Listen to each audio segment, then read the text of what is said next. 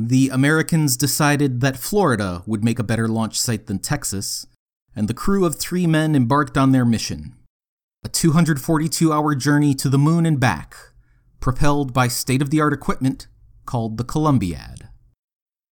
Upon their return, the crew safely splashed down in the Pacific Ocean for retrieval by the USS Susquehanna. It was a phenomenal feat of scientific ingenuity, especially considering the year was 1865. Of course, this saga did not unfold in real life, but within the pages of Jules Verne's work of early science fiction, From the Earth to the Moon. He didn't get all the details right. For instance, his craft was launched by a giant planetary gun rather than a self-propelled rocket, but considering Verne wrote the book a full century before the real moon landing, his predictions were eerily accurate. He even estimated the weight of the spacecraft and the cost of the project within about 20% of the actual figures. Part of the reason is because Verne performed exhaustive research using the most accurate information available at the time. And that is almost certainly why his characters employed an amazing new material in the construction of their spacecraft. Cast iron, it was clear, would be far too heavy to fly. "What is to be done, then?" said Elphinstone with a puzzled air. "Employ another metal other than iron." "Copper?" said Morgan. "No, that would be too heavy. I have better than that to offer." "What then?" asked the Major. "Aluminium," replied Barbicane. "Aluminium!" cried his 3 colleagues in chorus. "Unquestionably, my friends, this valuable metal possesses the whiteness of silver, the indestructibility of gold, the tenacity of iron, the fusibility of copper, the lightness of glass. It is easily wrought, is very widely distributed, forming the base of most of the rocks, and is 3 times lighter than iron, and seems to have been created for the express purpose of furnishing us with the material for our projectile." Everything Verne wrote in that passage is true. And that's why when NASA was building vehicles for the Apollo mission, they also turned to aluminum. In fact, just about the only thing Verne didn't predict was the impassioned transatlantic debate surrounding the exact spelling of element 13.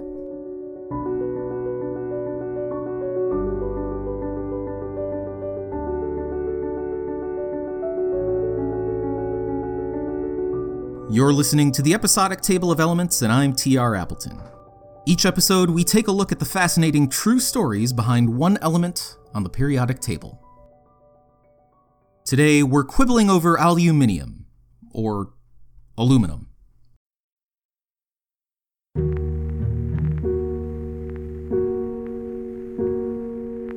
Many people find they have a strong emotional reaction to hearing one of those 2 words, so I apologize for ruffling any feathers. It's an understandable reaction. You spend your whole life wrapping leftovers in aluminum foil, or cooking soup in an aluminium pot, and then some pompous jerk comes along and tells you, "No, that's wrong. Of course it's spelled the opposite way. How on earth could you be so unforgivably stupid?" Of course, there is no better place to turn for pedantic disagreement than the internet. The talk page for Wikipedia's article on aluminium is a particularly rich archive of a debate that extends back well over a decade, cataloging more than 45,000 words of passionate opinion on the spelling alone. For reference, that's about the length of The Great Gatsby, and features even more characters motivated by spite. Let's enjoy some actual quotes from that page, like this typical start to the argument by some anonymous contributor. "This article's title is misspelled. It should be aluminum." That's a strong lead. Feigned ignorance of the opposition's very existence. Another anonymous editor offers this exemplary rejoinder. "I, on behalf of the billion-strong population of India, hereby vote aluminium. Yay, democracy wins! Well, it's hard to argue with democracy. While their ardor certainly comes across, our interlocutors here have failed to explain their logic, leaving speculation up to us. Perhaps the periodic table itself can provide context. If you throw a dart at the periodic table, you're likely to hit something that ends in IUM. A majority of the elements have this suffix, most of them metals, but also a couple nonmetals like helium and selenium. In fact, all of the elements in Aluminium's group end in IUM. Well, except for the one right above it, boron. But boron is a metalloid, so that's okay. But it's not like this suffix is consistent among metals. There's iron, nickel, and cobalt, for instance. Granted, these have been known since antiquity, so they've inherited their names from a pre-chemistry era. But metals like tantalum and molybdenum actually share aluminum's plain UM suffix, and nobody's arguing for tantalum or molybdenium, so the argument for consistency is looking weak. Perhaps there's some historical context that can inform our debate. Let's check back in with our Wikipedia friends to see what they have to say. The guy who isolated it settled on aluminum, therefore it is aluminum, and prissy pants editors who think they know better should keep their extra eye to themselves. Oh boy. Presumably, this contributor is talking about Humphrey Davy, since Davy originally suggested the name Aluminium before deciding that aluminum was a better name. But there are a couple problems with that idea. First of all, Davy didn't isolate aluminum. He tried, but failed, as his fry it with electricity method worked better with elements on the left side of the periodic table than the right side. The honor goes to either Hans Christian Ørsted or Friedrich Wöhler. The records are unclear who really succeeded first. It's also not clear that Davy actually settled on aluminum. An anonymous British chemist criticized the name, saying, "Aluminium, for we shall take the liberty of writing the word in preference to aluminum, which has a less classical sound." This appears to have been pretty convincing to a lot of British chemists, including possibly Davy himself. Notes from an 1811 lecture indicate that he might have used both names interchangeably. But more importantly, this is not logically consistent ground to stand on. Davy also proposed the names silicium, magnium, and glucium for silicon, magnesium, and beryllium, respectively. Many of the elements have had several different names over the years, so unless we're prepared to overhaul the entire periodic table, the authorial intent approach is no help at all. Later history is similarly fruitless. While the rest of the world latched on to aluminium pretty quickly, Americans have gone back and forth with aluminum for years. The IUM suffix was actually more popular in the US until Charles Martin Hall invented a process that made element 13 cheap and accessible for anyone. While documenting his process for the Patent Office, Hall universally called the metal aluminium. But when advertising to the public, that second I mysteriously disappeared. That might have actually been a typo at first, but Hall ran with it. Aluminum has a certain ring to it that might remind the buying public of another valuable metal, platinum. Even though Hall was almost single-handedly responsible for crashing the aluminum market, he was happy to retain the image of opulence. So that gives us one grumpy letter to the editor and one very successful advertising campaign. Either of those seems like a shaky leg to stand on. But it seems a whole lot better than whatever's happening with our Wikipedians. For the most part, they seem less interested in pursuing these nuances of history than definitively winning the debate. One commenter writes, "I've probably got more degrees than you anyway, winky face with the tongue sticking out." Another has peered so deeply into their own navel that they've become quite lost inside of it, asking, What is English? Another collaborator decides that the time has come for more extreme measures. I won't restate any of the arguments listed above as they clearly fall on deaf ears. Instead, I will vote in the only meaningful way I can. I refuse to donate to Wikipedia until aluminum is recognized as the proper spelling. Around this point, some people plaintively cry for peace. User Grammar's Little Helper calls the conversation a war between brothers, and Spawn Man offers a desperate plea. This dispute over the spelling of things is getting out of hand. We should just accept that not everyone is going to say everything or spell everything the same. Honestly, if we spent half our time working on the dead ends and stubs on this site would be better than ever before. But that's just my opinion. P.S. I didn't find your comment about Adolf Hitler offensive, just highly irrelevant to the topic. Sadly, this sensible reply went unheard before some other rabble-rouser chimed in, and the whole thing started all over again.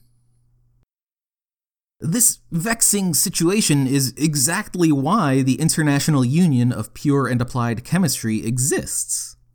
This is a matter concerning chemistry, but it is impossible to decide by any scientific method. In a case like this, their word is the last word. And while our overlords reign supreme, they're not unreasonable. For the past 25 years, the IUPAC has listed aluminium as the standard international name for element 13, and noted that aluminum is a perfectly acceptable variant. An American scientist writing scientific papers might want to use aluminium for consistency's sake, but no one is going to chemistry jail for saying aluminum. Clarity is important to ensure effective communication between individuals. But taken to an extreme, correct English becomes about something else. Especially when those corrections happen in public. Those belligerent pedants who would have the gutters run red with ink are almost always trying to assert their cultural or intellectual superiority over a person, often while avoiding the substance of whatever that person said. We saw this a lot on Aluminium's talk page, but it pops up everywhere. If someone says, "The candy factory was decimated by the bubblegum explosion," most people will say, "What a tragedy," or "That's so sad," or "We have a candy factory?" But there will always be one person who says, "Oh, really? The bubblegum explosion reduced the candy factory by 10%? Because that's what it means to decimate something. Look it up." If the point of your language is to communicate an idea clearly to another individual, then just call element 13 by whatever name comes to you most naturally. There is no doubt that you will be understood. But if you're trying to convey a smug sense of superiority, end the conversation, and out yourself as the most intolerable person in the room, by all means, keep up the good fight.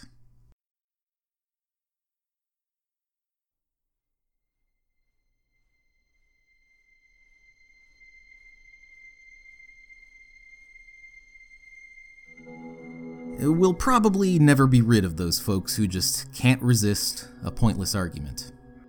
So it seems fitting that there exists a landmark attraction built by people who despised each other and stands in adamant celebration of discord, gridlock, and resentful compromise.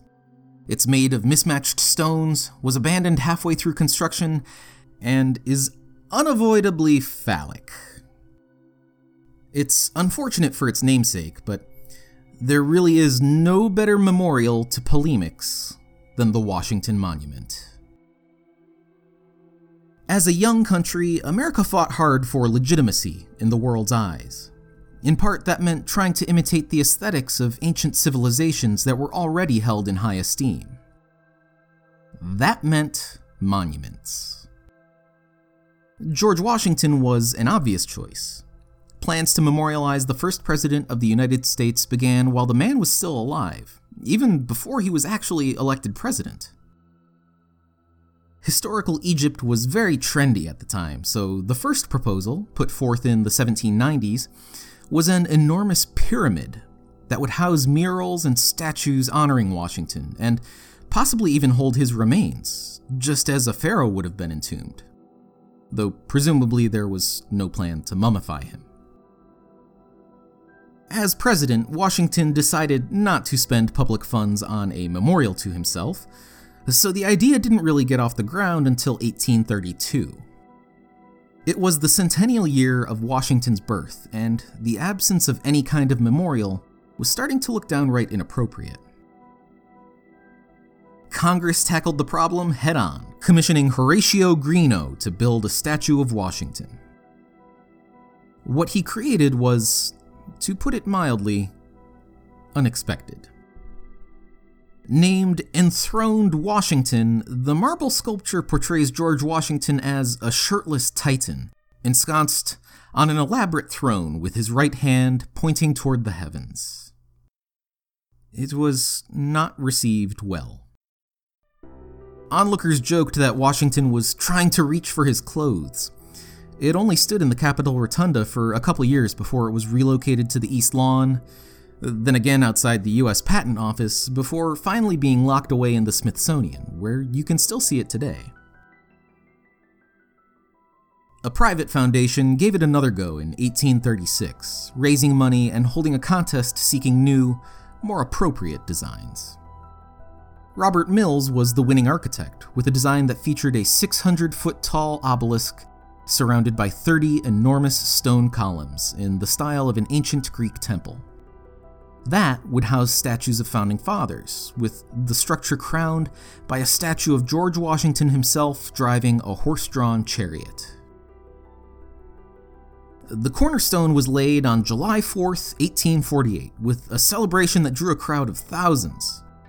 Speaker of the House Robert Winthrop gave a 2-hour speech, and encased in the cornerstone were copies of the Constitution and the Declaration of Independence, all the coins then in circulation, and several contemporary newspapers. The Washington National Monument Society tried to keep costs down by accepting stones donated by corporations, professional organizations, and foreign countries.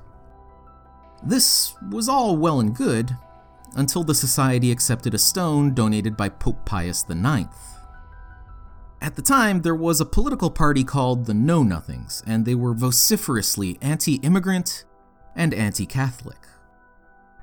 In protest, the Know-Nothings stole the stone donated by the Pope, threw it into the Potomac River, then took over the Washington National Monument Society through a series of fraudulent elections to ensure that the landmark would stay American for Americans.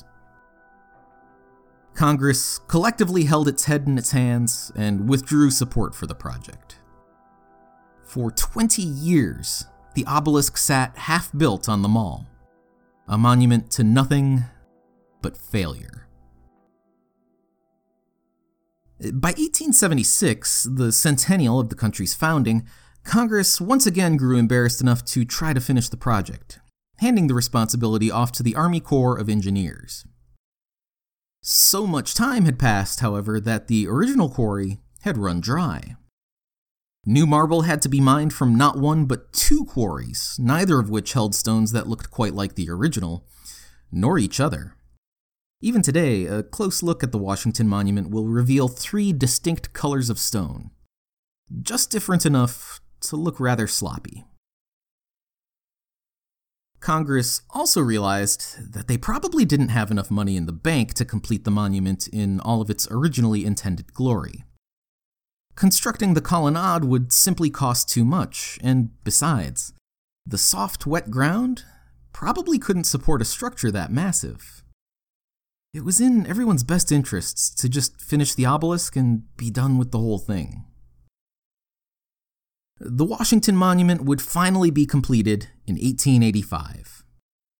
Despite not quite living up to its planned grandeur, at 555 feet tall, it still managed to be the tallest structure in the world, until the completion of the Eiffel Tower 5 years later. And at the very top of the American obelisk sits a 9-inch tall, 100-ounce pyramidion of pure aluminum.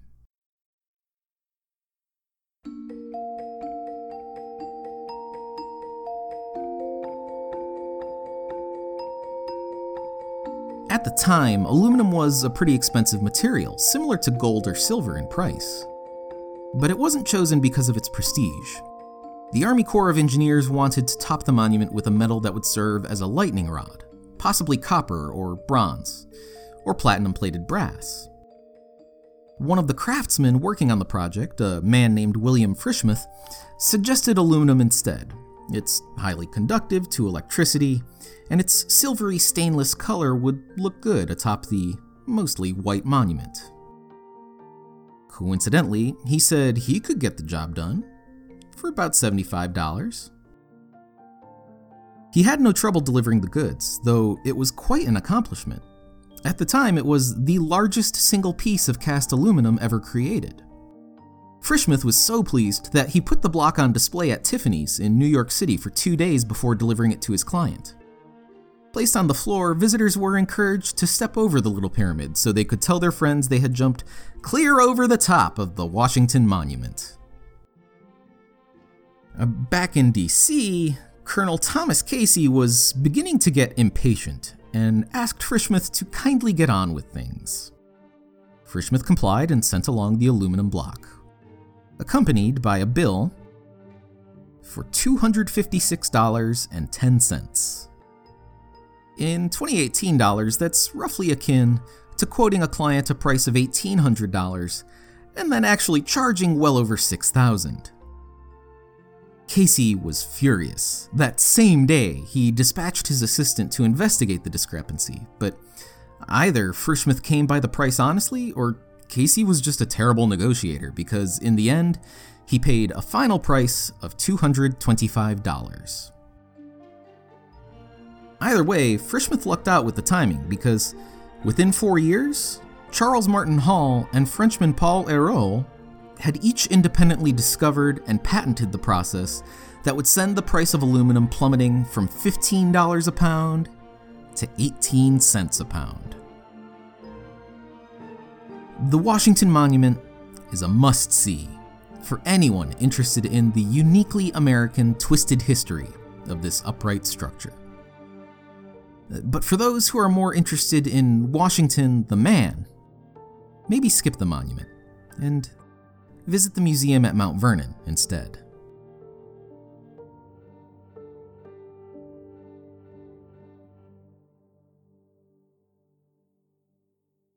The Hall-Héroult process made metallic aluminum incredibly cheap, but that process still requires an incredible amount of energy. That's why there's such a widespread public effort to recycle aluminum whenever possible. Recycling only requires about 5% as much electricity as it takes to extract new aluminum from the earth. Regardless of the entire periodic table, element 13 is probably the one you're most likely to come across in pure form as litter in the street, whether or not you're trying to add it to your element collection. So, aside from aluminum foil and soda cans, how might an element enthusiast add number 13 to their collection? There's no shortage of consumer products made out of aluminum. It's a rare material that has the ability to appear very cheap, like for disposable warming pans, but also very expensive, like in the bodies of premium laptop computers. Anyone who shaves or has a cat would do themselves a favor by purchasing a block of alum, which is both the etymological origin of element 13's name, however you pronounce it, and also has a borderline miraculous ability to stop small nicks and cuts from bleeding almost immediately.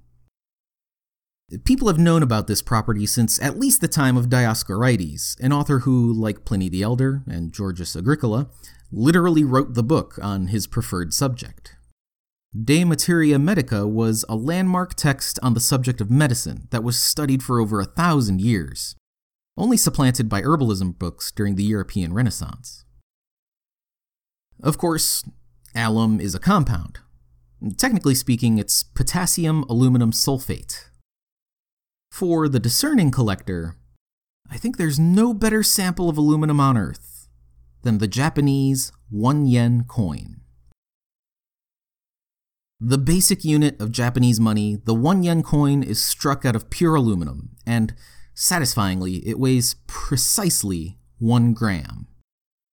If you're careful, you can even lay it on top of water without breaking the surface tension. But if you're interested, you should try to grab one quickly. 1 yen is approximately equal to 1 US cent, and much like the penny, the 1 yen coin is expensive to produce and not very useful in modern society. Many Japanese people have a soft spot for the 1 yen coin, but it's not clear if the government will continue minting them for long. But that's an argument we can save for another time. Thanks for listening to the episodic Table of Elements. Music is by Kai Engel. To see what else the Washington Monument could have looked like and have a laugh at Washington enthroned, visit episodictable.com/AL. Next time, we'll process information about silicon. This is T.R. Appleton reminding you that when spelling words in English, it's I before E, except after C, or when sounded like A as in freighter or way, or when sounded like I, either Zeitgeist or height, and when wishing a feisty geisha, Gesundheit. Or when sounded like E as in seize the sheik's reindeer, a task to perform at your leisure or leisure. Seeing words come from French, it's more academic. A counterfeit ancient cuneiform relic will give any speller a pain in the keister. Albeit, French words almost always sound fancier. And lest we forget the time a financier surveilling a proximal sovereign glacier, dressed up like a poltergeist, ambushed his neighbors, and forced them to forfeit their 8 heirloom heifers. I know you'll agree if you're Keith, Neil, or Sheila, or gaze at the stars up in Cassiopeia, partake in abseiling or dancing capera, or happen to like a fine glass of Madeira, that we, in good conscience, should start a campaign. Our species abolish this heinous rule's reign. Exceptions abound, there's no disagreeing. So right here and now, I'm firmly decreeing. The old policies should not be revered. There's no rhyme or reason, it's all very weird. Of course, problem being, once done with our yelling, inefficiently needing to memorize spelling.